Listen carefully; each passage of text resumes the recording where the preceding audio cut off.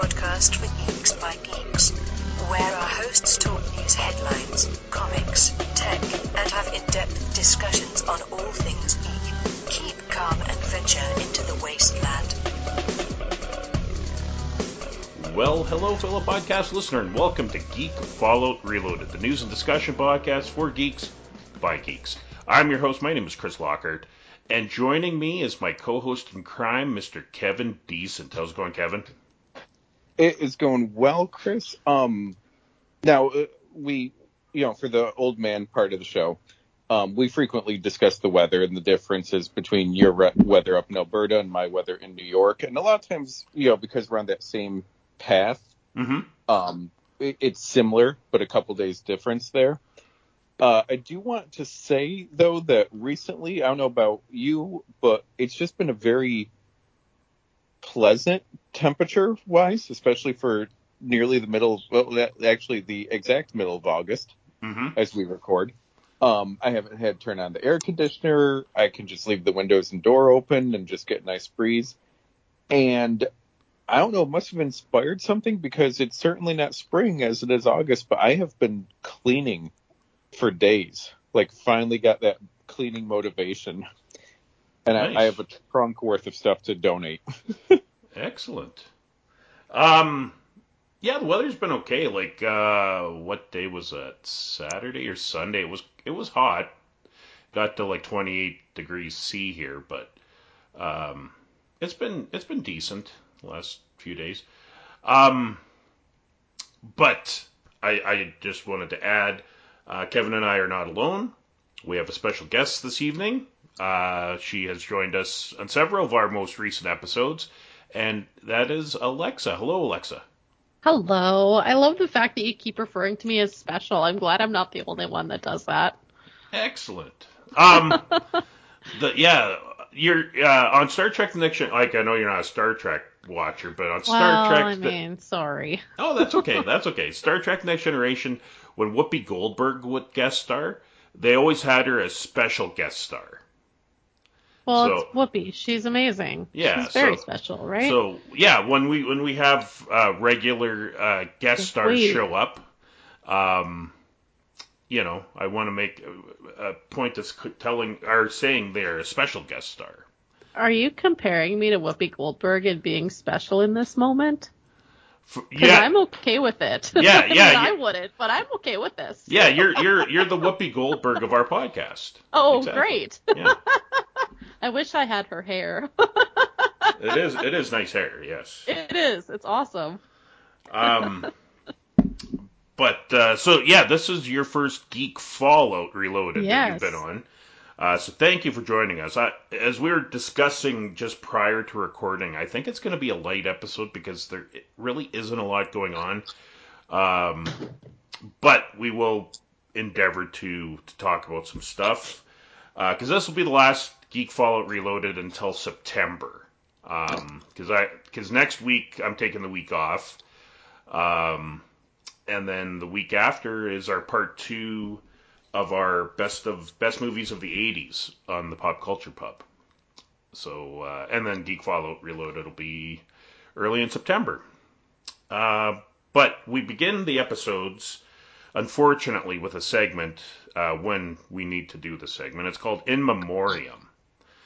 So when a pop culture icon passes away, we always discuss the passing of that actor or actress or, writer or whatever at the beginning of an episode.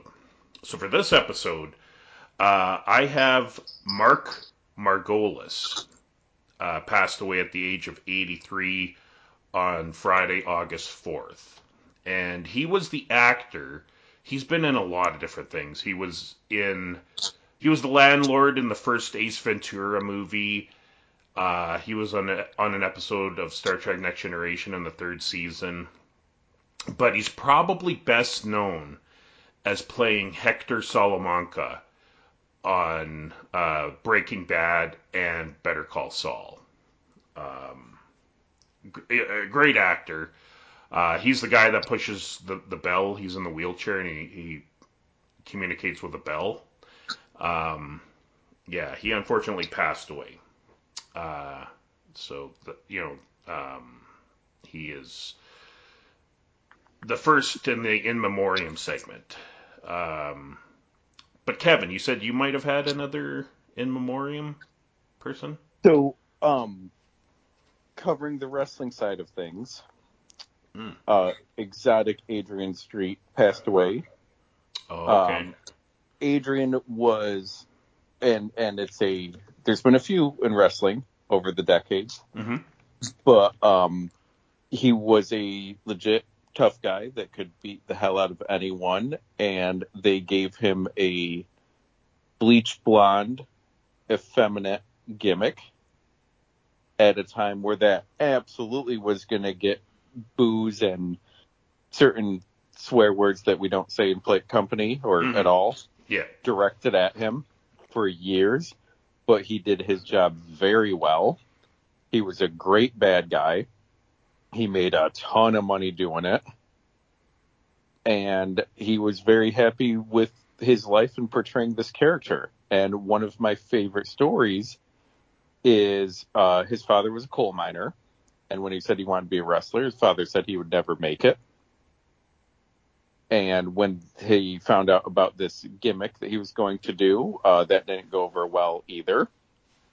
So he has this elaborate photo shoot where he's got his long bleach blonde hair and eye makeup and a pink robe, and he does a photo shoot in the coal mine with his dad and all of the coworkers. Just as a big middle finger to them all. Yeah. It's incredible. There's a real good documentary on Peacock called, what is it, Wait Till You Get a Load of Me or something like that. Mm. Just talking about his history. So, like, Chris, for our age group, like, absolutely Gold Dust would have been inspired by Adrian Street. Oh, okay. So how old was he when he passed? I believe he was in his 80s. Oh, that's a good run, Yeah, especially for a wrestler. yeah. Hmm. Let me double check here. No, not 8. What the hell is that? Well, that's unfortunate that two great villains or bad guys in pop culture passed away recently. He was trying to get up here. 82. Oh wow. Yeah, and Margolis was 83. Well, Which is still a good run. Mm-hmm. Oh yeah. I was going to say 83, in this day and age is, the way I see it, especially the last, 10 years, not a whole lot of people are making it to 90. No. Yeah. So, to make it past 80, I think is a good thing. Yeah. And I mean, when you look at the list of movies bits and TV series he's done, he had a long list. He lived a very decent, career life, let's say. And I mean, quote unquote decent. Like, he did some big things. Oh yeah, you're Mark Margolis. Yeah, he Mark, did. yeah, Mark. Yeah. Sorry. Yeah. Yeah, because didn't he do Scarface as well? I believe so. Yeah. Yeah, he's Yeah. been in a lot of different. Yeah, Yeah. I always have a hard time. So depending on who it is, putting a face to the name of an actor, because I know them by their characters, of course, right? Yeah. But certain ones, and so I just looked up his face. I'm like, man, he did a lot of things. I know who this guy is. Yeah, he was definitely one of those actors that was in a lot of different things. Yeah. And you know, really his honestly, I think the end of his career, like the Breaking Bad stuff, that's when he really got um the name recognition kicked in. Because he was fantastic on Breaking Bad, and then they brought him back Yeah. for the prequel series. And he actually, in Breaking Bad, he was just in the wheelchair, hitting the bell, and in Better Call Saul, we actually get to see how he ended up in that chair. Like it was, Which I thought was a very cool touch. yeah, it was. Seeing him, healthy and active at the beginning of Better Call Saul was very interesting. It was, Yeah. awesome arc. But Yeah. yeah, so both of these gentlemen will be missed. All right. So for the next segment, we have our news segment. And Alexa, we were talking about Facebook prior to recording Hmm. and getting our news from them. Um, so Kev, I don't know if you know this, but in Canada, there's politics are creeping into our social media. So Alexa, if you could elaborate what I'm talking about. Okay, so the conversation kind of started off in, me saying, I don't know a whole lot of news stuff because I haven't had cable TV in 20 years now, maybe a little bit more, let's say 22 years. So online was my news outlet. If something happened or Mm-hmm. something, was of significant importance, I would see it scrolling through Facebook, or someone would send me a message or share a post or a link.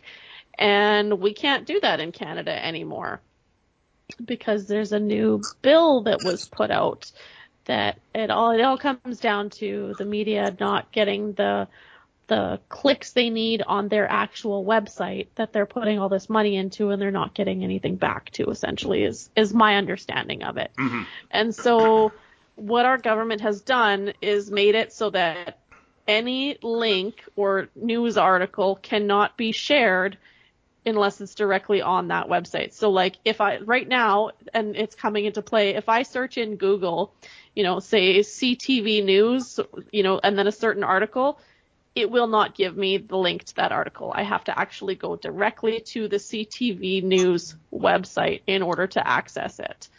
So they're pushing, the apps directly for the news, whether it be, CTV, CBC, doesn't matter. Mm-hmm. And so, it recently came to light for me more so that they started doing this because I was reading an article that someone else had shared, and it was an international article, and I went to share it after it had, bumped me into the Canadian article, and Facebook wouldn't allow me to share it because it was Canadian news source. I am no longer allowed to share it. That means if I can send it through, instant message, then that works. But I can't actually share it to the page. So now all of this, news of new movies, anything aside from, I believe, emergency services, will not be able to be seen on any kind of social media, which is huge. Yeah. Oh yeah. It's huge. It's going to be a big turning point here in Canada.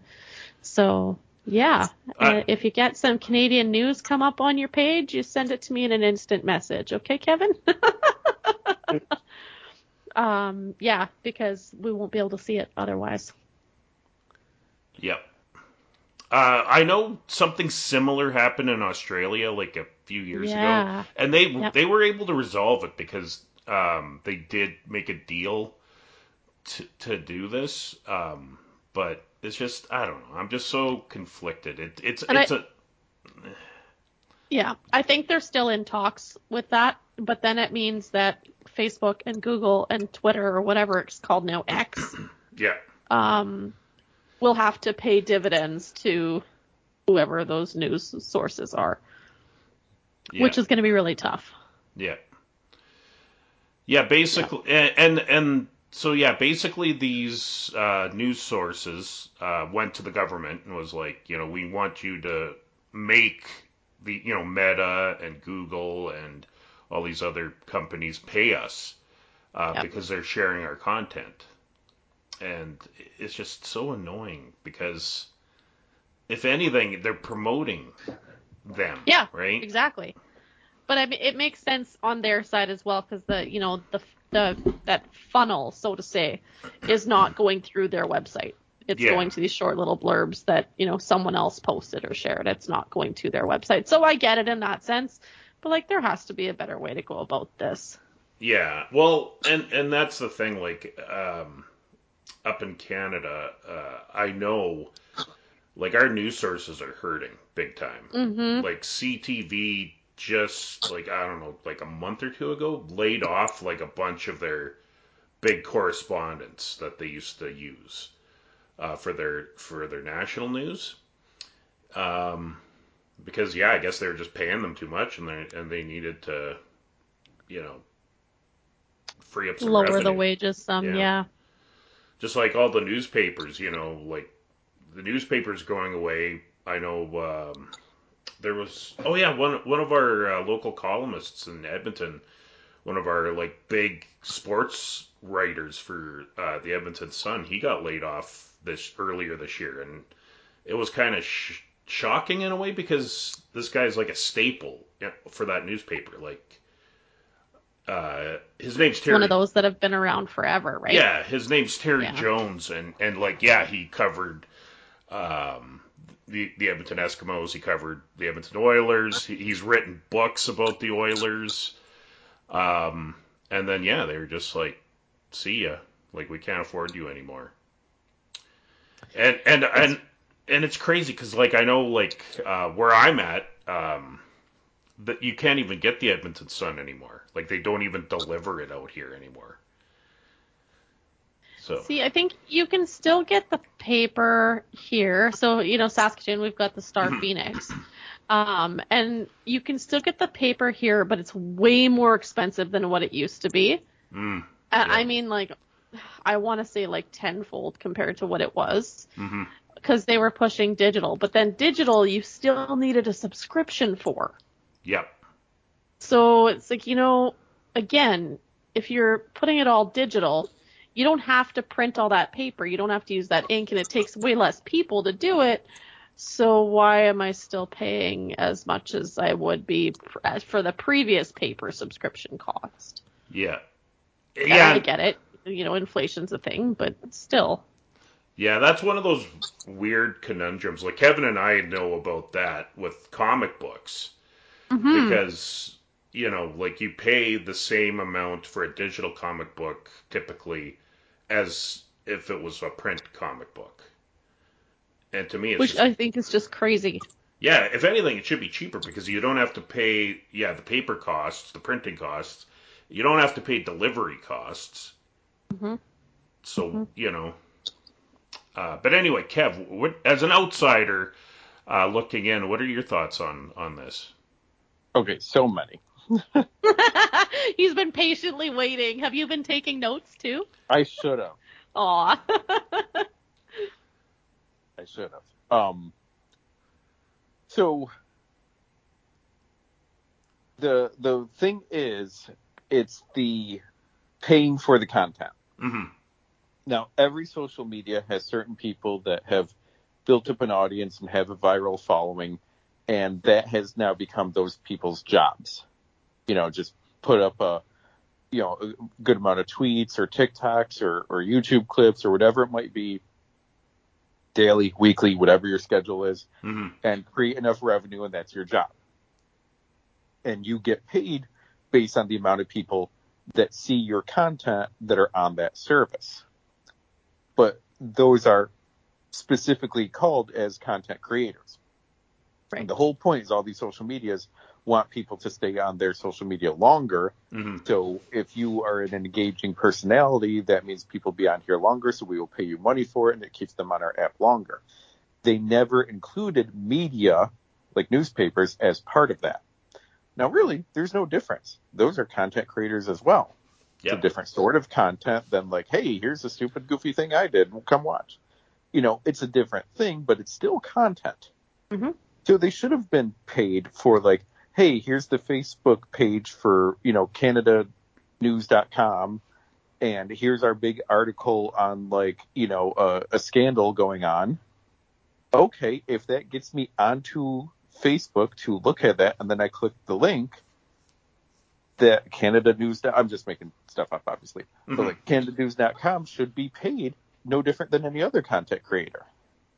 Yeah. I created this content, which got you on Facebook, and you watched, clicked, whatever, so I should get something for it. And your news media is dying, and it's going to be really scary because your news media, especially smaller town ones, are the ones that find corruption and break stories and protect us all. Exactly. And they got less and less people on it.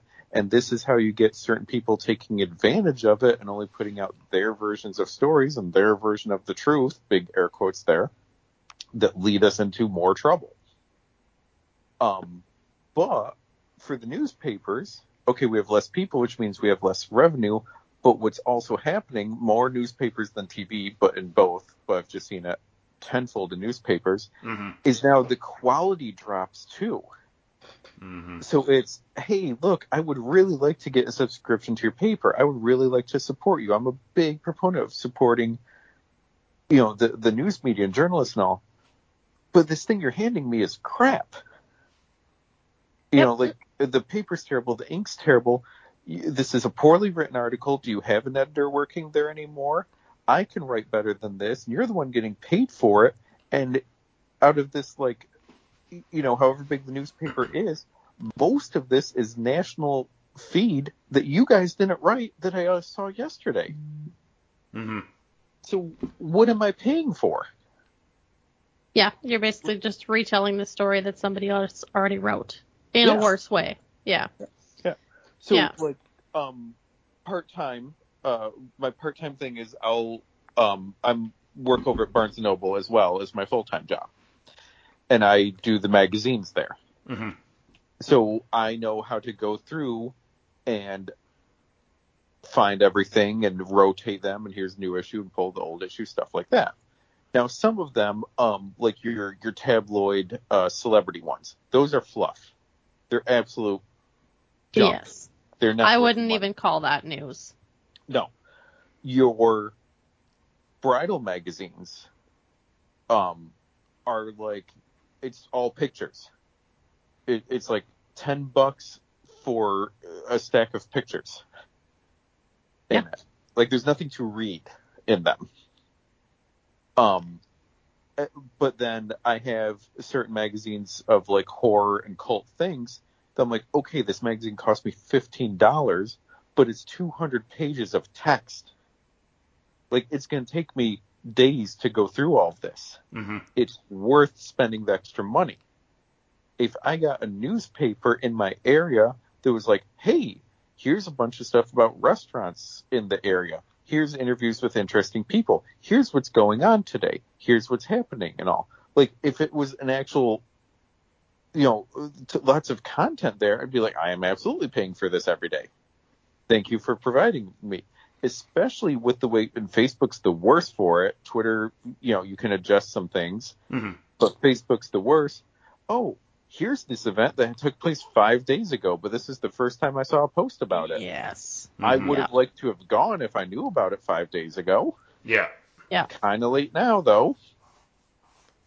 But if it was in the news, oh, shit, I just found out about it. I will go to this. I will have fun at it. That's how papers were. Yep. And to just block it is ridiculous. The only reason it's blocked is because these social media companies don't want to shell out more money. Yeah. Yep. But rich billion-dollar companies didn't get to be billion-dollar companies by handing people money or by being noble. That's just the game of it, unfortunately. Yep. And of course we all wish it wasn't, which was more noble, but no, none of them are noble at all. It's just not going to happen. And I was thinking, like, well, if you're blocking the news, then how are people going to find the news? And it's like, well, people found the news well before social media. In the States, usually the national news, your local news is on at 6 and your national news is on at 6:30 for all the networks. Yeah. The paper, depending on the town you live in, is either delivered first thing in the morning or by the time you're home from work, if it's a 9 to 5, Yeah. Either get the early edition or the late edition. And then all the stuff. And that's the thing. Everyone knew what was going on and could learn and figure stuff out and all. But we've moved away from that. Like the stuff we're going to talk about in here, okay, let me go on Google and all right, let me look up the recent celebrity deaths and the obituaries so I can remember stuff. I didn't go to my local newspaper service for any of this. No, because, they wouldn't normally have it, right? Exactly. And you're limited with how much you can, with how much information you can even have and stuff as well. Yeah.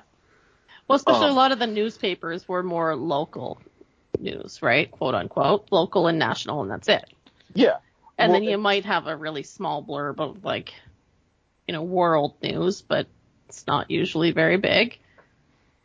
No, for us, we'll have like Associated Press is like most of the local paper. Mm-hmm. So here's your local news, which you got a couple local reporters, and the rest is all your AP feed. But unfortunately, the AP feed, you're getting it after the fact anyways. So it's like, I already know all this. Like, if I'm buying a paper, at this point, it's because I already know an article that is in here, and I want that article for whatever reason. Mm-hmm. A lot of a lot of people will buy newspapers like after a major death, celebrity, politician death, something like that. Everyone bought papers after 9/11, but other than that, I'm like, okay, I'm not worried about it. Like, people might, the newspaper was at my kid's school and they took pictures, so I'm going to buy a couple papers so I got pictures of my kid. Mm-hmm. But, like, that's it, and that's not news, and that's not relevant information, really. Yeah. Like, what's that doing for anyone? I mean, as far as, like, you've lost the ability to find the news on the social media. Well, and even on Google. Yeah. Yeah, most of it is just not gonna fill in for it. And I mean, if I want to go, like, dark with everything, geez, when we limit access to news and facts and information to people and make people either have to pay for it or just eliminate it altogether and then say, well, you can get it otherwise. All right, but your local newspaper sucks and you can't get your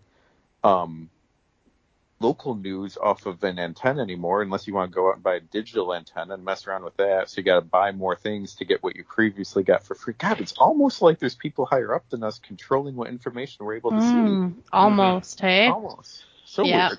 Yeah. Well, and see, that's the thing. So for my local news directly, so I would normally go to Facebook, and it was great, especially because, if there was something breaking or, anything such, it would be immediately posted, right? And then you'd see it in the paper, the next day. But it would be immediately posted, and it would be posted before the local news or the national news on TV, right? The actual news broadcast. Yep. Because it was of interest and it was immediate, and that's how they got the attention. But right now, if I go to my local news station's Facebook page, it doesn't even link to their direct website anymore. Really? Everything is shut down. There is no posts available. You get the phone number and the email address, and that is it. All of their old posts are gone. Like, everything is gone. It's all blocked. Yeah. And the only response is it's people in Canada can't see this content. In response to Canadian government legislation, news content can't be viewed in Canada. Whereas if you went and searched it, you could find it. Oh, I mean, I'm sure something's coming. Like, I'm shocked that the United States wasn't the one to be shady first. Well, yeah. We usually are. Not to agree there with you, but I agree there with you. yeah, we're usually the shady ones right out of the gate there. And I mean, like, honestly, social media, any of it, works best as a way of networking and connecting. Yes. Yeah. Like, Chris and I got here from social media. Like, we're both blogging, we're both interested in a lot of same things, we get along well, let's talk. A lot of my other writing and blogging and YouTubing friends and all, this is all social media. Yep. I've met a couple, but, like, maybe 5% of the amount that I talk to on a regular basis, I've actually had the pleasure to meet in real life. Yeah. And that's what social media was supposed to be, was a way to connect all that. But then it became this way of manipulation and control and spinning information, and so many other companies getting involved with it. It's like, okay, I still want it for the good things, but I don't want it anymore for the bad things. Yeah. And like, Facebook at this point is a combination of my class yearbook and the phone book. It's like, okay, I feel it's necessary for me to just acknowledge that I exist and I'm out there in the world, and here's how you can find me. Just flip through and here's my phone number. but it's my Facebook instead. Yeah. And Yeah, where I can control who can get a hold of me and who can't. Mm-hmm. Not just my number in a phone book. Yeah. And I'm just waiting for Twitter to die at this point. But I'm not signing up for another thing until I know which thing won. Yeah. Like, at this point, this is like buying Blu-ray and HD DVDs at the same time. Mm-hmm. It's like, no, I'm not going to do that. I'll wait till one dies and one survives, and then I'll make my decision, spend my money or time or create an account or whatever I have to do. Yeah. Yep. Totally. All right. This was a good discussion. But yeah, it's just so frustrating. It's very reminiscent of like in Canada when the government started making like the streaming platforms charge GST. Yes. That really annoyed me. But at the Yeah. same time, it's like I guess like it was just nice not having to pay, something that wasn't being taxed. But of course, the government, if they could tax anything, They're going to. They're Yeah. going to. Yeah. But Yeah. anyway, the other news item that I had was one of the reasons why it's so quiet out there is because of this strike that's going on in Hollywood, which affects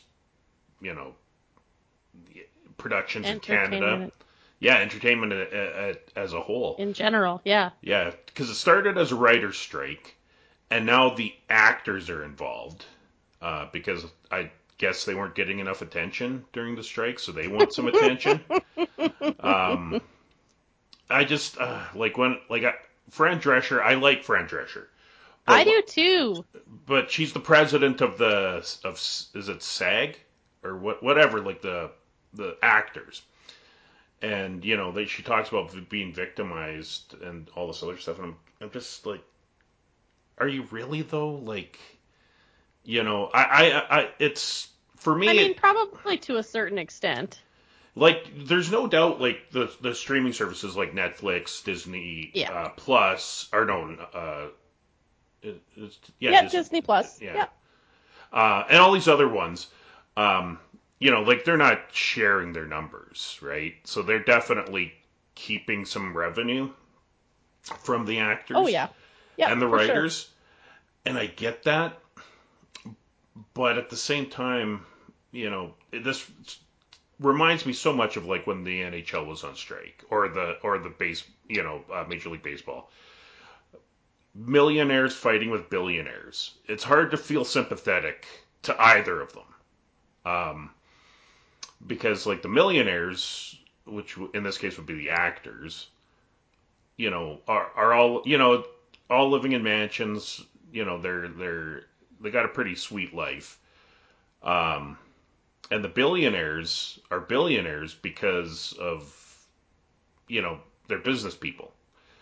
And like Kev was saying, you don't get to be a billionaire or whatever without being a nice person and giving away all your money. Right. So yeah, in this dogfight, it's hard for me to feel sympathetic to any of them, even the writers. Like no offense to the writers, but you knew what you were signing up for. Like you knew what you were getting into. And if you don't like your job, go get a different job. Like I'm sorry, but I don't know. I'm a little jaded, I guess. Like going off on a little tangent here. Star Trek: Strange New Worlds just did a musical episode, and I'm just shaking my head. I'm going, why? Why did you guys do a musical episode?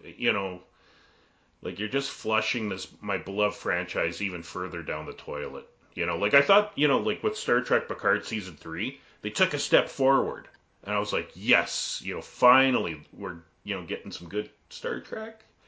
But then they take 2 steps back. They do a musical episode. They do a animated crossover episode. Ugh. Maybe they're doing it just to see what the ratings are going to be. Well, I know which direction they're going to take it. in my mind, there's only one direction you can take it, and that's the Star Trek direction. Like, um, I don't like. So you're saying Star Trek can't be a musical? Yes, I am. Yes. Why? There's just certain things you can't make that you shouldn't make into a musical. Like, um, trying to think of another TV show, like Breaking Bad. If Breaking Bad did a musical episode, that would have been the end of Breaking Bad. Like, no one would have taken it seriously after that. I don't know. I think it would have been totally up the alley for Breaking Bad to do a musical episode. Just saying, because they could throw that whole twist on there that was the effect of whatever, and then throw it back to reality, right? Yeah, and like I know in Star Trek, like there was some sci-fi reason why they were doing a musical, but at the same time, I'm like, oh, come on, guys. And I don't know if it already exists, but say Star Trek was turned into a Broadway play, would you go see it? No.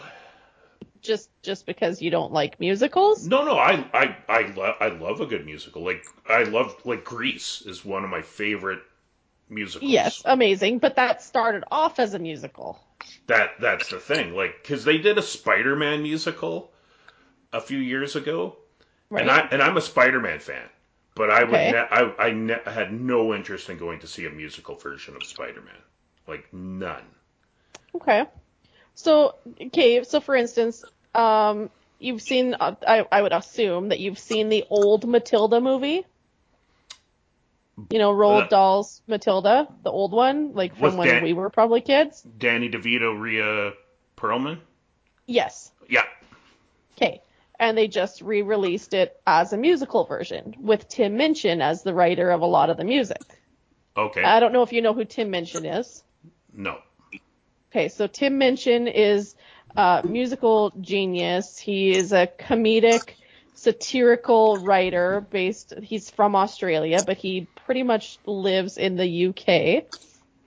And he's been banned from a lot of BBC News Network things and whatnot for guesting appearing on, their late night TV shows because of how satirical his content is. Okay. Now, it's spot on and it's hilarious, but he is like musical genius in the sense that this man knows everything you can know about music. He's got like this insane mind.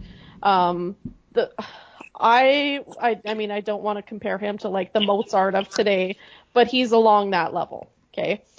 And he wrote all of this music along with another person that he went to music school with in this Roald Dahl musical. Now, I may have a biased opinion. I love musicals, but having seen the original Matilda movie, I was very excited for it to be turned into a musical. Okay. Yeah. Now I have friends who have seen it that, don't like musicals, and they're like, you know what? I kind of like this better as a musical than the original without being a musical. So that's why I ask if Star Trek was turned into a musical of any sort, right? Say for instance, just the life of Picard was turned into a musical. The trials and tribulations that he faced throughout his years was turned into a musical. Would you go see that? Maybe it's nothing against musicals, but But maybe that's what I'm saying is maybe they're trying to see and gauge the audience reaction to if they want to do something like that in the future. Oh yeah, they definitely wanted to do that, and like I know, like the big inspiration for the writers, because that's why I went on this tangent, was the Buffy the Vampire Slayer musical episode, because that was like a big influence on those writers. Totally. Like I understand that, but to have it be part of Star Trek proper. Like I wouldn't mind if they did it in addition to Star Trek. Like like we're gonna do the Star Trek musical. It's not canon, but we're doing this. Right. I'd be okay with that. Like sure, I'd give it a chance. But again, tangent. My issue with Star Trek: Strange New Worlds as a series is the title is Strange New Worlds, and they don't go to any Strange New Worlds. They always go to the same, like it's either Earth or Vulcan. That we see things that we've already seen before. They only get like 10 episodes a season, and they spend one doing like a crossover with their animated show. So it's like a comedy, and now they're spending one of those episodes as a musical. And it's like, I'm just frustrated. It's like, guys, your title is Strange New Worlds. I want to see some Strange New Worlds. I want to see something we haven't seen before. Right. But they're not doing that. They're just, because, I don't know. They're not really good writers, I guess. But, I mean, the musical episode, if you want to do a musical, I'm all for it. For example, Les Mis. It's a musical, but it's also not a musical. Like if you've ever read the book or what, they did a really good movie. I want to say '98 with Liam Neeson, and Jeffrey Rush. Yep. And I think Yep, Claire. I know which one you're talking about. Yep. Yeah, that was a fantastic movie. It was. Yeah. But have you seen the musical of it? I've seen the stage musical. I haven't seen the one with. Who's in that one? Is it Hugh Jackman? No. No, that's the magician, right? Or not the magician? Oh, yeah, something like that. Greatest Showman. Yeah, Greatest Showman. That's the one. But I haven't seen the movie musical of Les Mis. Because didn't they just do one like within the last 10 years? Yep. Yeah. Yeah, I haven't seen that one, but I've seen the stage one. And I mean, like I said, I got room for both of them. Like I can appreciate both of those. But those are standalones, right? They're not part of a series. So Yeah. that's yeah. yeah, It's tough. From, the perspective of someone who doesn't know the Star Trek world, I know, shame on me. But the way I see it is they did it as kind of a test thing, like a pilot project almost. To see where it's going to happen.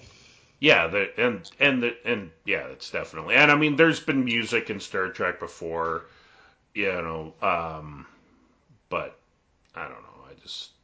It was See, great. now had they have spun it like if they went to a new world where they only spoke in song, that would have been cool. Would have made sense. Or is that what happened? I don't know. I don't think so. It's what do they call it? It's something Rhapsody. So it's like not Bohemian Rhapsody, but it's something Rhapsody. Okay. Is the name of the episode. But yeah, I think something So you kind of had the inclination that it was musical to begin with based on that? Yeah, something happened that makes them sing instead of, acting like normal. Okay. Right. So kind of cool. I get it.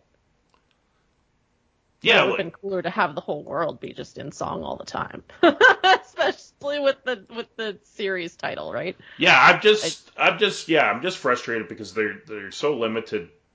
They only get 10 episodes, and they do something in addition to your show. Don't do it as part of the show. Like Buffy, I think kind of got away with it because the whole premise, like I forget what it's called, Hell's Mouth or whatever. The Hellmouth, yeah. Yeah, I mean, you can it's a fantasy series, so you made you do weird things. Yep. Yeah. Whereas Star Trek, I don't know, I just feel like it should be treated a little bit more seriously like it used to be, but it's not being treated that way anymore. Well, I think it's definitely a different crowd but same crowd, same people, like a lot of the same people, but different age group crowd for sure. Yeah. Right? Like Star Trek was family geared right from the beginning, quote unquote family geared. Whereas Buffy was aimed towards that, teenage heartthrob kind of thing. Yep. And those who are still watching it are those who watched it then. Yeah. Yeah, it's funny that you had mentioned Buffy because I recently, over the past few months, had introduced Buffy the Vampire Slayer to my 10-year-old son, who absolutely loved it. That's awesome. Yeah, I mean, he's into the whole, horror. His favorite horror movie is Trick or Treat. So, like, Halloween is his thing. Weird zombie stuff, his thing. So it was like, you might like Angel. And then I was like, but you can't watch Angel without watching Buffy. Yeah. And it was like, we'd get home from the day, and that was what he wanted to do. And, it made me kind of relive my childhood a bit, because that was my, get home from school and then eat supper and then watch Buffy. Yeah. That's just kind of how it was, right? So yeah, and I mean that's nice. And Buffy's a great show. It really was. I admittedly I haven't seen it all. I did do like a rewatch sometime in the 2000s. Like I bought all the DVDs and was rewatching it, and then never finished it. But So in and around that Angel time.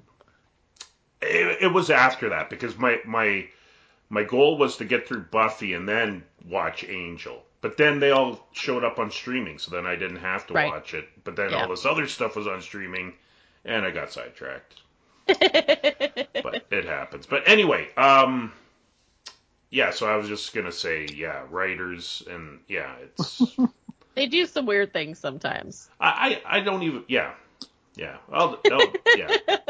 Just leave it at that. Writers are a weird group. But hopefully the strike does come to an end. Like, like I do agree, like Netflix and Disney Plus, like they should be honest with when you're doing business. Like, but I know Disney, like they're really grasping for a lifeline right now. Like they're hurting so bad. But anyway, Kev, Okay. Kev or Alexa, did you guys have any more geek news? Well, here, hang on, because I got to jump in. Sure. Yep. And you and Alexa, I'm going to have to just have a notebook next to me if Alexa's going to be on here. I'm sorry. You're fine. Tell you what, if you add me on Facebook, I'll DM the stuff to you. Okay. Because obviously I can't link it. Yes. All right, so to go back through our many points there. One, the musical episode Once More with Feeling of Buffy Vampire Slayer is not only one of, if not the best episode of that series, it is one of the best episodes of TV ever. Whoa, I don't know if I'd go that far. I really liked it, again, because I love musicals. That was, kind of, especially musical, that go along with TV shows that I love. That was great to see. But would I say it's the best ever? How about if TV Guide was doing a top 50 or top 100 episodes of TV of all time, I would expect that episode to be on there. Yeah, it would probably be in the 40-50 range, but it would definitely be on there. I'm not saying like 5 or 10. Yeah, no, it was it was really good. It was one of the better ones of that entire series. Yes. Yeah. Buffy did get away with stuff, and so did Angel. There's a whole episode where Angel's a freaking puppet. Right, exactly. They got away with stuff.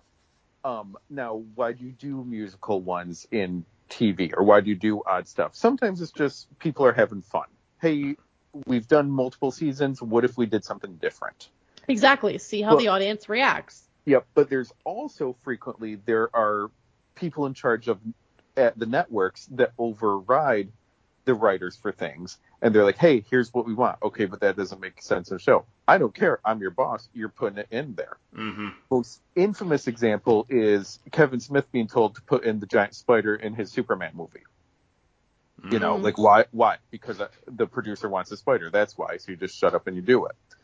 So there would frequently be stuff for TV writers that's like, oh, we want this in there. Why?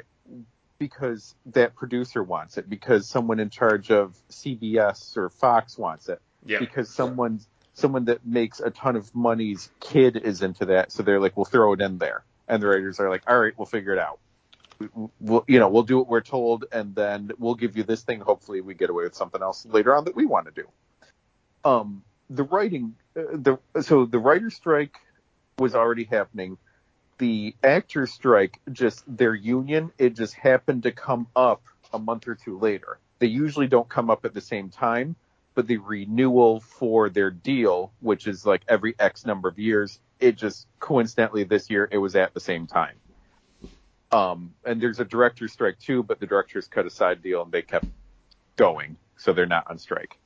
When the writers and the actors deals came up before, they were asking about streaming, and they were told, don't worry about it.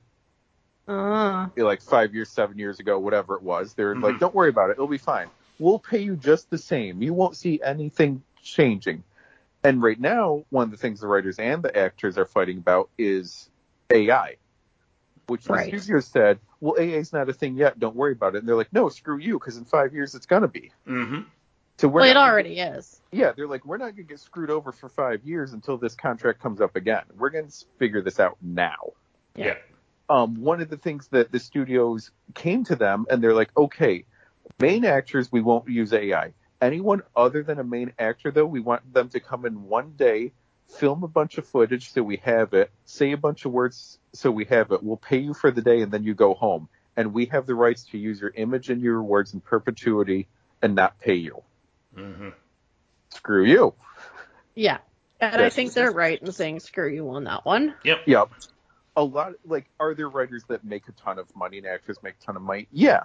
But there's also ones that are like, hey, I have to live in either LA or New York. Even if my show films in Vancouver or wherever else, our writers are in LA or New York. Yeah. So I have to afford to live there if I want this job. All right. So let's say I wrote an episode of Seinfeld and it's repeated continuously. And I'm credited as the sole writer. And depending on the writer's room, sometimes it's like, okay, you wrote on the show all season long, but you only actually get writing credit for like 2 episodes of the season or something like that. Mm-hmm. You know, they break it all apart. Someone gets to write it. They bring back their finished group. Everyone has their fingers in on it. But ultimately, you only credit 1 or 2 writers per episode, even though there might be like 20 in the room. Mm-hmm. So, okay, I wrote an episode of Seinfeld. It's replayed like before the local news in, 500 markets across North America alone, and there's DVD rights and there's this, that, the other thing. All right. So I wrote that episode 20 years ago and I got a check of $20,000 because of it being repeated and I'm the one that wrote it. Awesome. Well, now that same episode is on, I don't know, whoever has Seinfeld. Let's say HBO Max. I don't know who has that. Let's just say HBO Max. Okay, they don't share their numbers. So that same episode that I got used to getting $20,000 for, I now got $20. Yeah. Okay, we'll look at now. Discovering this through like my cousins, my nieces, nephews, kids in air quotes that I work with at Barnes and Noble. A lot of them are rewatching Friends now. Friends is on HBO Max. Mm-hmm. And some of them are on like their 3rd viewing all the way through. This is just what they put on for like background comfort thing. Kind of like us growing up watching Golden Girls in constant repeats. Yeah. Okay. Yeah. They're doing it with Friends. But they're watching on HBO Max. So Friends is being viewed thousands, if not hundreds of thousands, if not millions of times. None of them are getting more money. Granted, those actors are famous, but none of those writers are getting a penny more because it's on streaming and they don't release their numbers. So if you wrote an episode of Friends that you were used to getting enough money per year, per quarter, whatever, that you could like pay your rent in LA, now you got none of it. So they're like, hey, can you just pay us the same deal that we got when it was on TV? Yeah. It's all we want. The same deal we had on TV. So if you have 1 million people watch it, here's how much we get. If you only have 1,000 people watch it, then here's how much we get that is lesser. You know what? Just to chime in here, it really sounds like this is kind of, that Bill C-18 and the news stations. Same idea, where the news stations are the actors and the bill is the social media platforms are the streaming services, right? Mm-hmm. Yep. Very comes down to kind of the same thing. Yeah, and your studios are being real assholes about it too. one studio exec was caught. I can't remember what company or whatever, but he was caught saying, "We'll just starve them out." Mm-hmm. Yeah. Eventually they'll sign whatever deal we put in front of them because they're not working, they have no money. There's one spot that it had like this beautiful tree that provided shade for them to strike and picket in LA, and they cut down the freaking tree. Yeah. Oh, see, I did hear something about that, and they weren't allowed to cut down the tree. Wasn't you talking about it before? I think so. Yeah, it still pisses me off. Not that I'm involved in it at all, but I'm like, what the hell? Yeah. So, and it's like, I mean, I over the last couple of years, for reasons, I haven't been able to write as much as I want to and as much as my goals. Mm-hmm. But like, I've always wanted to write something that I know strangers would love and enjoy. Mm-hmm. And if I get really lucky, would live beyond me. And then, so I see all these people that like, that's just what they want to do. Hey, maybe I wrote one episode of a TV show and that TV show will live beyond me. So something I created is out there in the world. And that's all I wanted to do was have that success. And then, okay, I made that. And now can I just get paid can I get paid if other people are making money off of it? We're at Siegel and Schuster for DC at that level. Hey, DC gave them $500 for Superman. I mean, they got paid. Yeah, but it's freaking Superman. And they should be getting royalties based off of it. They should have gotten royalties. Yeah. And the only reason they got nothing for decades, the only reason they got anything was when the Christopher Reeve movie came out. They got such bad press. They're like, shit, maybe we should do something about this. Yeah. But they didn't care otherwise.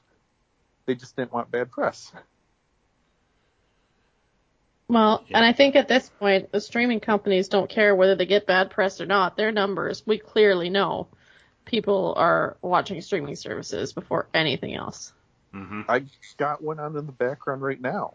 It's usually muted. I just wanted always have something on. Yeah. Especially because I'm not a reader, right? I am a visual learner, hands-on learner. So for me to read something, even, and I don't read well, it gives me headaches, and it's just not good. Unless I will read to learn, and that is it. I am not a person who reads, so for me to always have something on in the background is what I usually have, because then I can listen, right, and still be in tune with something. So the subtitles aren't on, that's what you're saying. Well, it depends on what language I'm listening to it in. But I usually, I mean, I'm a crafter. I knit, I crochet, and I can't read a book at the same time as knitting and crocheting. And don't even get me started on audiobooks, because that's a whole other argument that I'll have another day. But it's not the same, right? Yeah. Because if I'm listening to an audiobook, I might as well be watching a movie. Yeah. It's just my take on it. Yeah. But streaming services is what I use all the time. Like I said, I haven't had cable TV in like 22 years now. So it's, I was probably, I know I was one of the first people that I know of to have Netflix, and I know a lot of people, and I've never canceled my Netflix subscription. Ever. Yeah, me either. It's been going for that long, right? Yeah. And, I have Disney Plus, I have, what else do I have? Amazon, of course, because, Amazon Prime. Mm-hmm. I've got, I don't even know. I've got them all, put it that way. And would I ever go back from that? Nope, I won't, because I will still, I'll still buy the odd DVD or Blu-ray when it comes out if it's something that I really, really like, or, something I was really looking forward to. But other than that, the streaming services is where it's at for me. Yeah. It's just easier. Like, it's getting back to the whole strike conversation. Yeah, I'm hopefully I didn't sound like I was peeing on the writers. Like, I definitely want them to have a fair deal. Same with the actors. And definitely in my humble opinion, I do think, the streaming providers are the bad guys in the situation. But at the same time, they're the ones taking the risks too. So, but I mean, fair's fair. You got, if you're gonna pay royalties for, your content in one medium, you got to pay it in the new medium, and that being streaming. Um, and I remember, like, I saw a picture not too long ago of Harlan Ellison. I think it was the 2008 writer's strike, and he was out there picketing with them. Um, he's one of my favorite writers. Props to Harlan Ellison. Um, but I don't know. I just don't have sympathy with some writers. Like Harlan Ellison, I have all the respect in the world. He was a hardworking man, a great writer. Like he wrote every day. Like he worked very hard to make writing his livelihood. Um, and in the beginning, it wasn't his livelihood. Like he had to work odd jobs and then write in his downtime before he became, famous. Um, so all props to him and writers like him. But I don't have sympathy for some writers when you put out a mediocre product. Um, and to be honest with you, I don't know. I just find there's a lot of TV nowadays and movies and stuff that's just mediocre. Like there's nothing really original anymore. Like that's why we're getting innovated with these movies like Barbie. We got all these sequels. We're bringing back all these old properties because nobody's got any originality anymore. And it just I'm just hoping maybe out of the strike we'll maybe get some sort of renaissance. Like we'll get some new material, some new content. We'll stop revisiting um, you know, old stuff. Like I just feel like in the last 10 years or so, like we've gotten really stagnant when it comes to writing and originality. And I for me, I just have a hard time being sympathetic to the plight of some of the writers that are involved in this. Like I just, I'm tired of seeing, Disney doing live action of their classic animated stuff. Like where's the originality? I'm not tired of that. Yeah. Give me more. But don't you miss like the original stuff, like something new that comes out and you're like, do. This is awesome, I do, and I think, we're starting to get a little bit of that again, but not at the same caliber as what we were before. And I think it's because those same, higher ups, the decision makers, are the ones who are, getting the ideas from the writers and saying, nope, that's not going to work. Nope, that's not going to work. And not taking a chance on anything anymore. Yeah, that's part of it. Yes, absolutely. Right? Because there's how many different independent writers that are sending in their screenwritings to all these different places, and they're saying, nope, nope, nope, right away. And it's like, one of those is probably gold. Mm-hmm. And it's just going to have to go to the right place and the right person see it and say, you know what, let's try that. And I'm so surprised by all of these streaming services that they're not doing that. Mm-hmm. Because they don't have to pay these independent writers as much as what they would have, all these writers who have already been contracted from places within Hollywood. Mm-hmm. And they'll get new, fresh ideas and, try it out. Yeah, you don't even have to, make a full production of it. You don't have to spend an exuberant amount of money on it like you already are, especially places like Netflix where they have their own production stuff already. It's like, what do you really have to lose? A few $100,000, maybe a couple million. And if it flops, well, cool. Then, you tried it. But if it doesn't and it takes off, Mm-hmm. that's something that's all new. And I think that's one of the reasons why we're seeing so many, pilot episodes, or we're seeing only one season of TV series come out of Netflix right now for their Netflix originals, right? Yeah. They just decide, okay, that's enough. That's it. Yeah. Because their ratings weren't as good as something that, had a writer out of Hollywood, so to say. But at the same time, with so much that's out there already, so like the streaming services, the movies, the TV stuff, it's oversaturated. It really is. Now that everything is available to everyone at any time, that makes it really difficult for new stuff to come out and actually get the ratings that it deserves right off the hop. Yeah. Yeah, that's definitely part of the problem. So the kind of, I don't know, this is kind of related. A quick tangent. We never do that. No. But I was actually talking with my wife about this. I don't know. This was a while ago. Because we were talking about Connor McDavid, who, if people don't know, he's an NHL player. He's currently the best NHL player. He's amazing talent. Even my wife, who's not a hockey fan, when she watches a game with me, because I'm an Oilers fan, he plays for the Edmonton Oilers, and even she's like, he's really good. Like when she sees him make an awesome play, I'm like, yeah, he's amazing. But it makes you wonder, like, how much untapped potential there is in the world that we never uncover. I'll use Connor McDavid as an example. So what I'm talking about is like Connor McDavid, like his parents put him in hockey. He he played as a kid, junior hockey or whatever. He honed his skills. His parents were able to afford the equipment, send him to hockey camps, all that kind of stuff. And now we have this amazing player.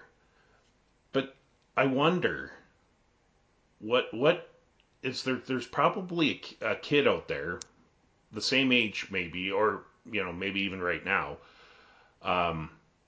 who could be just as good as Connor McDavid, maybe even better, but we'll never know it because his parents could never afford to send him to hockey, so he never became that person. And it makes you wonder, actors, writers, like how many great ideas that people have that just never see the light of day because of the circumstances they're born to or that they find themselves in. Yeah. I don't know. It's crazy. Like we look at people like Connor McDavid and like Tiger Woods, Michael Jordan, these icons of their sports. But they all grew up playing these sports. They got to, participate and hone their skills. But there's, kids out there that never got that same opportunity that would have been just as good, if not better, had they had those opportunities. Makes you wonder, like, how many Mozarts we have out there that just we'll never know because the circumstances never were there for them. Or the access, yeah. Right? Yeah. Yep. Yeah, sorry about that tangent. It's kind of depressing, but, I don't know. It just makes me think, like, for every, Da Vinci or Mozart or Beethoven or Shakespeare, Stan Lee, whoever you want to, these icons that we all revere, how many, millions never saw the light of day because of, their circumstances. Well, that's. You'll hurt your head if you think about it too hard. I know it's crazy. It's crazy. Unfortunately, it's just we have people that have certain means and have an advantage. Mm-hmm. And extra unfortunate. Some of them are born on third and think they hit a triple. Mm-hmm. It's like, no, you didn't get there. You didn't get third on your own hard work. You were already there because of your parents' hard work or your grandparents or whoever put you here to start with. You did jack shit, and you were already further ahead than other people. Yeah.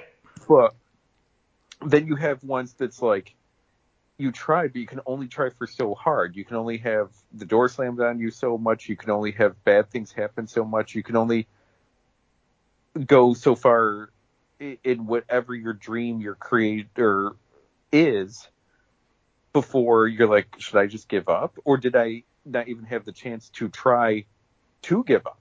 Mm-hmm. The most amazing guitarists in the world could be in some small town near us, but like they're too scared to fly, so they never left and never, like got a bigger audience or joined a band or whatever. I mean, just depression or anxiety reasons or financial reasons. Like, there's so many where people are like, I can create this and I can make it, but I can't get it outside of my home or my town or my whatever. Mm-hmm. For a ton of reasons. There's when pre having a kid and having more free time, there was a comic that I got introduced to online, and myself and the creators would go back and forth, and they were both in Australia. And I'm like, oh my God, I really like this comic. So anytime there was a new issue out, I would promote it on all of my stuff, and I shared everything, and I did all sorts of positive reviews, and we would go back and forth. I'm like, here's what I really liked, and here's why I liked it and all. And then, like, 6 years ago, just crickets. Something happened in one of their lives and said, we'll be back soon, and that was now, like, 6 years ago. Yeah, life And happens. and I don't, it's not like I had their phone numbers in Australia or anything like that. Like, I have no way to get in contact with these people. I don't know how to find them. I don't know how to do anything. And I'm like, but you created something that I loved, and you're gone. And I'm like, does anyone else know that this was something good? What could it have been? And that's just one example in indie comics. Like, you go across every version of creation and art. Now there's millions of people. Shit, in a way, I think that any of us that want to talk into a mic or type something up on a blog or whatever are the same in a way. Like, hey, maybe one day I'll be noticed and can make this into something. But boy, life has a way of pushing it down and making you feel like, why are you even trying? You're stupid for trying. Yeah. And putting all these obstacles up. I just saw an article earlier today in a magazine. This year is considered the 50th anniversary of hip hop being created. Yeah, I seen that. Yeah. Talk about an entire, not just music, but way of life. Mm-hmm. That root is, we have no way out of this situation. But maybe if I try harder than anyone else, I can get out of it and create something. Yeah. Well,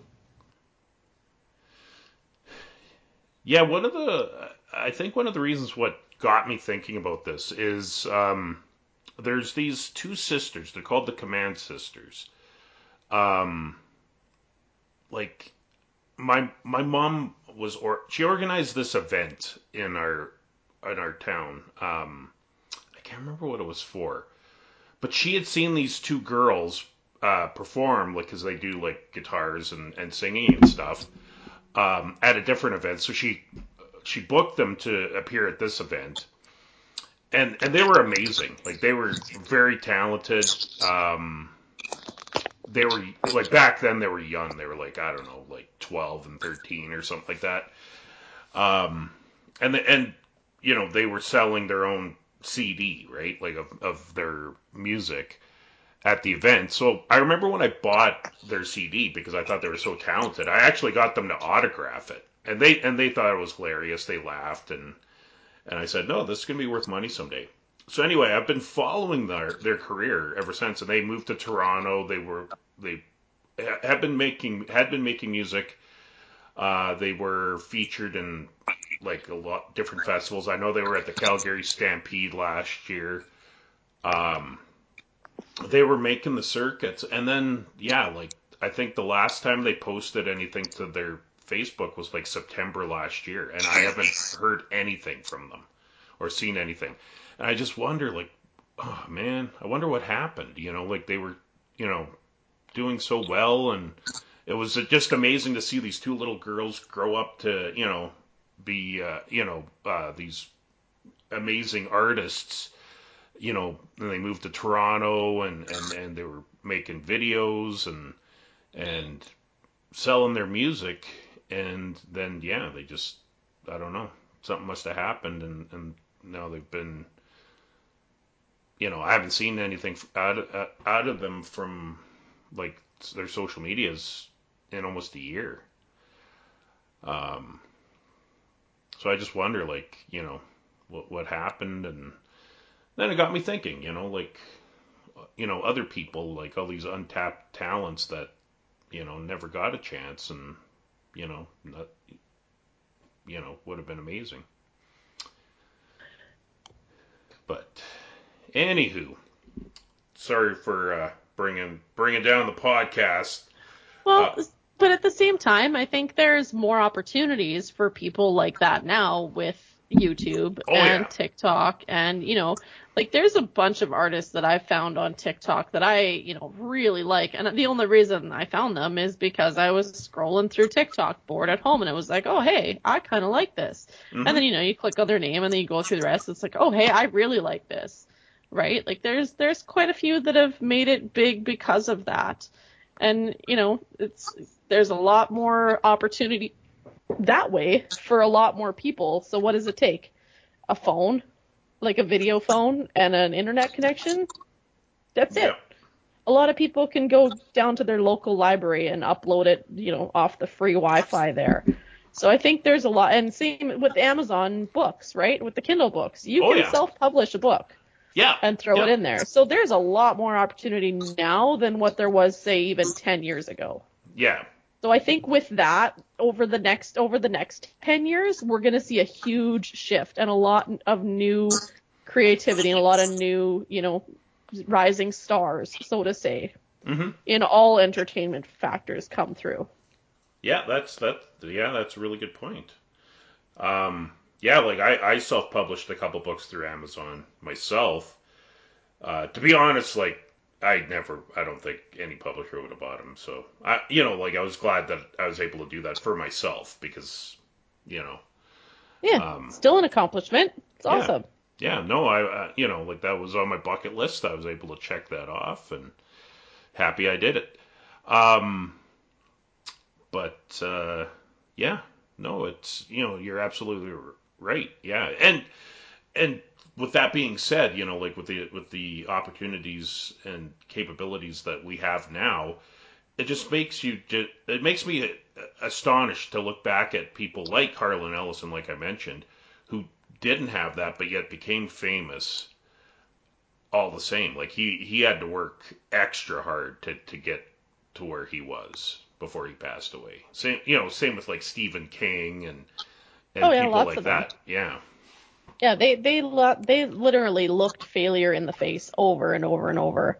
Oh yeah. Until, at that time, someone took a chance and was like, hey, this could be big because it's different, because it's new, because it hadn't, like, a, style like that hadn't been seen before. Yep. Well, I think like with Stephen King, if I remember correctly, I think like when Carrie got rejected, he actually threw it in the garbage, and it was his wife that fished it out and was like, "No, this is good." Yeah. Again, right? It just takes that one person to believe in you sometimes when when you stop believing in yourself. Yeah. Because everyone gets to that, whether you're a writer or not. Like just in general in life, everyone gets to that point where they, say, why am I still doing this? What is, what's it for? Yeah. I mean, the one thing you can never do is stop trying, right? Yep. Exactly. You can take a break from trying, sure. But like, don't stop. Yeah. No, that's really good advice. Absolutely. All right. Well, I think we can move on to the final segment of tonight's recording, and that is our brain candy segment. So, Alexa, this is the segment where we talk about stuff that we've seen, read, listened to, whatever, and you can make it a pick or pan if you want. So if you have any this week, by all means. Do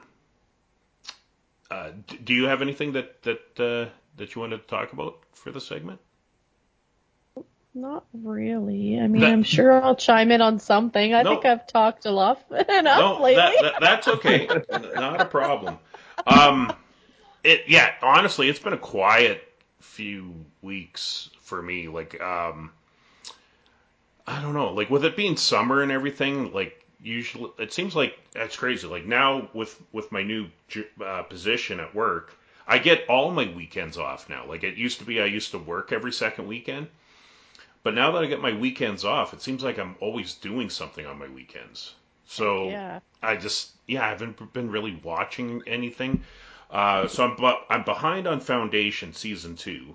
Um, I think they got to have like 3 or 4 episodes out by now. I've only seen the first episode of this new season. I got to finish Jack Ryan season 4, and yeah.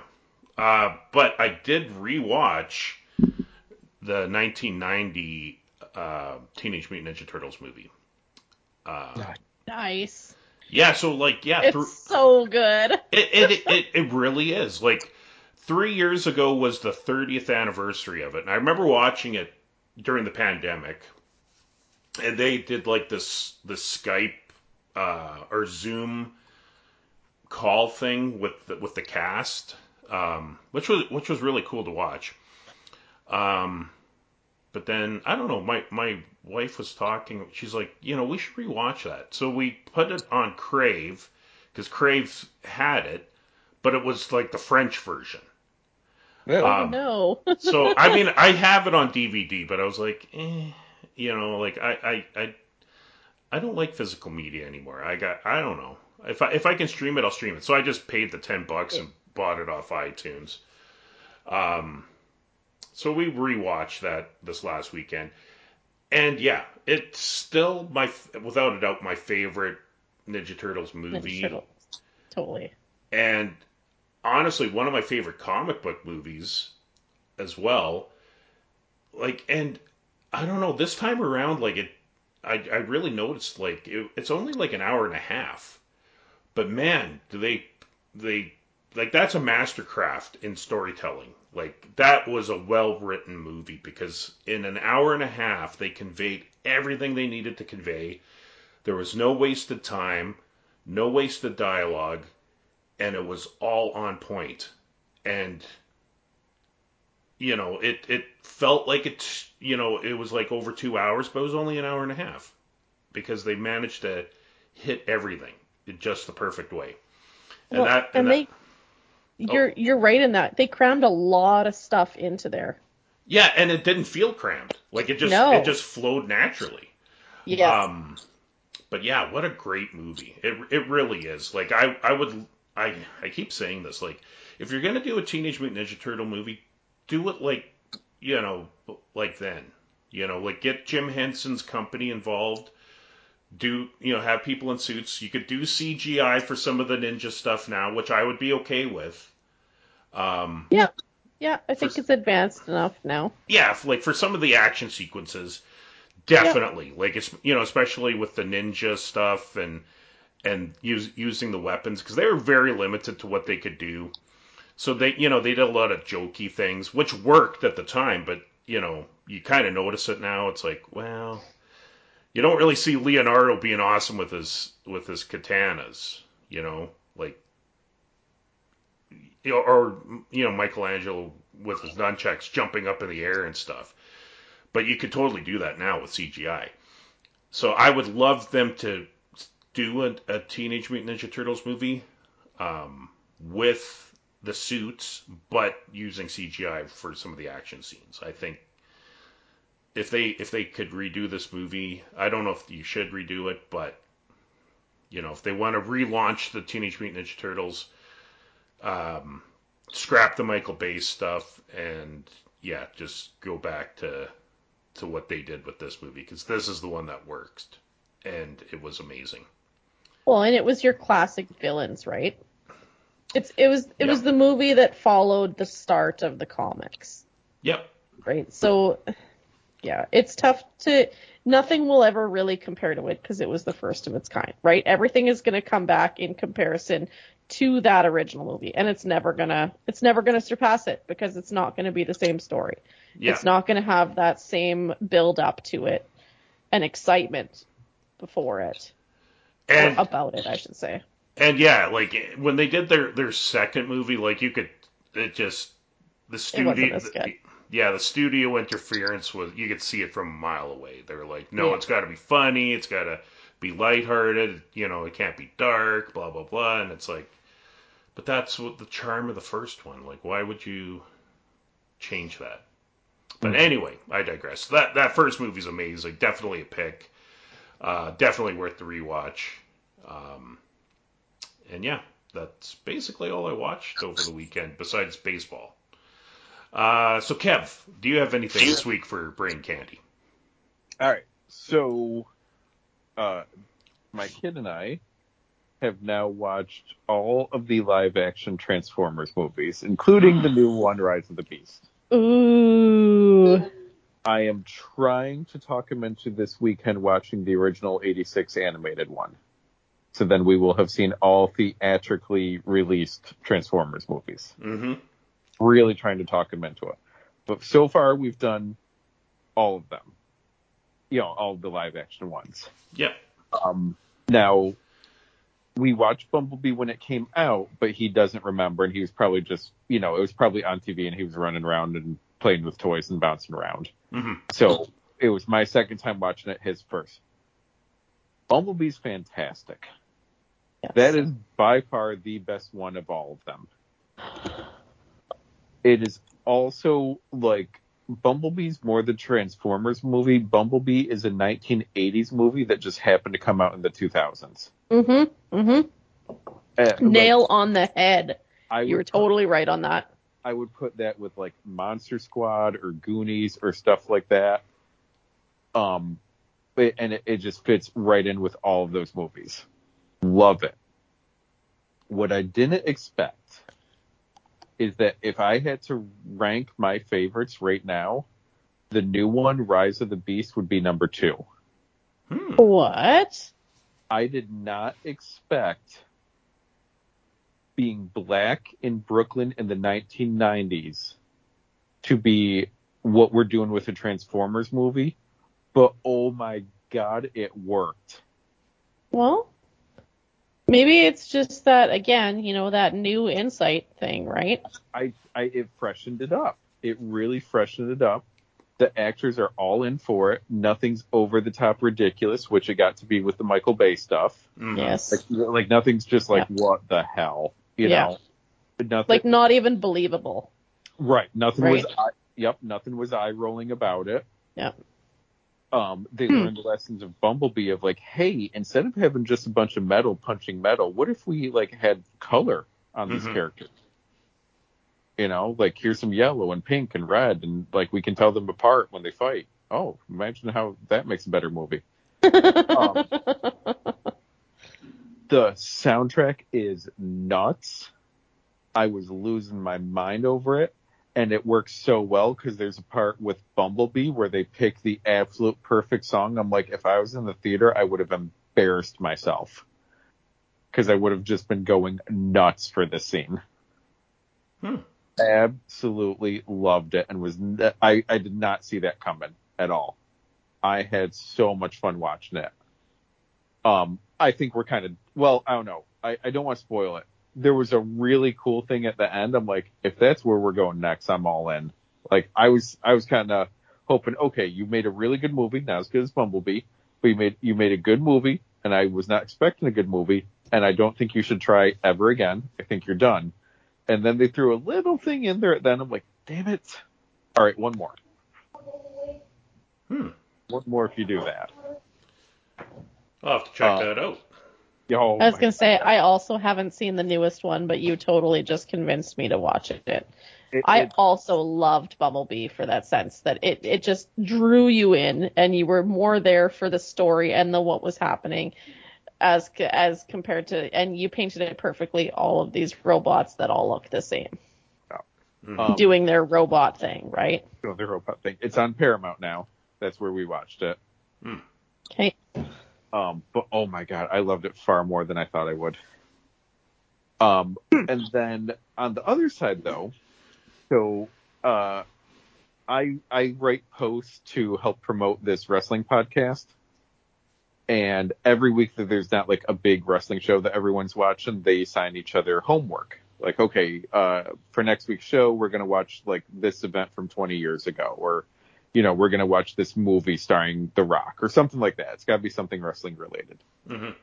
So this was one of those direct to DVD Asylum terrible movies from a couple of years ago. called The Avengers of Justice Farce Wars. And the only reason we had to watch it is because Shawn Michaels is in it. Really? Yes. He plays Master Yoga. Oh my goodness. Oh no. Yeah. So see, pretty much superheroes get like outlawed and sued and stuff like that, so they're all kind of retiring and doing other jobs, and then the bad guys show up, and now you're retired, middle-aged superheroes need to save the day. However, the lead one, Superbat, aka Bruce Kent, Oh my goodness. is a middle-aged man who hates his job and hates his life and is bored with his family, with his wife and kids, and is just an asshole. But he's supposed to be our hero? And the acting's terrible. The effects are terrible. I paused 4 times in this hour-and-a-half movie, and I'm like, I gotta do something else.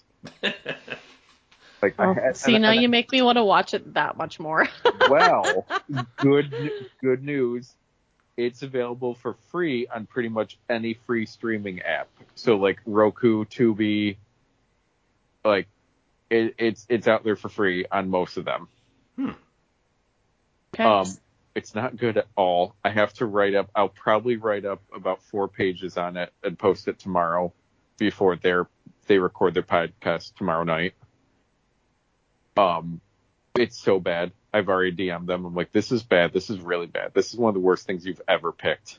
But maybe that gives them a lot more to talk about, right? It feels like they have like a book club assignment in form of movie, and I like it. Pretty much. Speaking of book club, other podcasts that I listen to, Comic One, they're rereading Sandman this year. I'm reading it for the first time ever. And we are up to volume 9, I believe, The Kindly Ones, which is when everything comes to a head and everything bad happens. And I don't know what's happening. I'm 4 issues in, but I think there's like 11 or 12 collected in this volume. I don't know what's happening, but I know bad stuff is happening. Like, this feels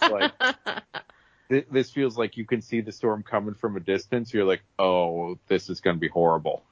Like, and that's where the story's at. It's like everything's spilled, and you're like, people are going to die. People are going to die in this story, and they're going to die real soon, and it's going to hurt, because I've now read 60-something issues of this comic. Yeah. But then, like, what if they don't? What if there's, some crazy, strange turn of events that happens that, all the people that you think are going to die don't? Well, and that was a question on the podcast. They're like, okay, because for them, it's like their 3rd or 5th time reading it. For me, it's my first time. So they're asking their listeners, they're like, for anyone who's reading it for the first time, do you know what's coming? And I wrote to them, like, I don't know what's coming. Now, are there clues? Could I have figured this out if I reread this after? Am I going to be like, oh, everything was right here and I didn't pick up on it? Yeah, probably. But that's not how I'm reading this right now. Like, some people read a mystery and they try to figure it out before the reveal. Mm-hmm. I'm not doing that for this read. I just want to enjoy what's actually on the page and be surprised when things happen. Oh. Like, I know it's probably there. I know if I reread it, I'll be like, oh my God, there's so many clues I missed. Mm-hmm. But I'm not looking for the clues. I'm not reading for the clues right now. I just want to enjoy the story. And when stuff happens, go, oh my God, that was so cool. But it's going to hurt. This book has hurt me all year long. There are times I was happy. There's times I was sad. There's times it made me ask questions about what I think. There are times that it shined a very uncomfortable mirror, and I didn't want to think about the questions it was bringing up. Like, there's a reason why this book is up there. Mm-hmm. Excellent. All right. I think we can call this a podcast, but before we go, let's play that little game of where we can find you on the internet. For me, you can check out my blog, randomnerdness.blogspot.com. We will not have a new episode next week. I'm taking a week off. So my plans are this weekend, I'm finally going to see the new Indiana Jones movie. Nice. I haven't seen it yet. I know what happens, but I'm it's coming to my local, so I want to support my local, so I'm going to go watch it. I'm going to a Blue Rodeo concert next week. Ooh, nice. Yeah. Kev, have you ever heard of Blue Rodeo? No, I have no idea what this is. Okay, See, there's your homework task. uh, they're a Canadian rock band. Okay. Yeah, they're one of my favorite. One of my favorite bands. But yeah, they're pretty famous in Canada. Um, they're coming to Edmonton this Tuesday, I guess. So I'm gonna go see them. So it's basically the only concert I'm going to this year. Um, so I'm looking forward to that. And then I want to see Oppenheimer at some point in the theater. So I might go see that next week sometime. So that's my plans. And yeah, we'll see what happens. Uh, Alexa, where can we find you? You can find me sometimes on twitch.tv/Rexaroola. That's REXXAROOLA. Excellent. Yeah, when I was trying to, because for those who don't know, we record on Skype. I kept typing Alexa, and I'm like, her name's not coming up, It's not coming up. but I know No. she's my friend on. But yeah, it's Rexaroola. Yepper. Yeah. So Kevin, where can we find you, sir? All right. Well, hopefully, even more. My reasons for doing less are getting better. But you can find my social medias at Mask Library, and like I was hinting at, hopefully more of my writing soon on masklibrary.com. Excellent. All right. Well, on behalf of myself, Chris Lockhart, my co-host Kevin Decent, and our special guest Alexa, I want to thank you, dear listener, for taking time to listen to Geek Fallout Reloaded.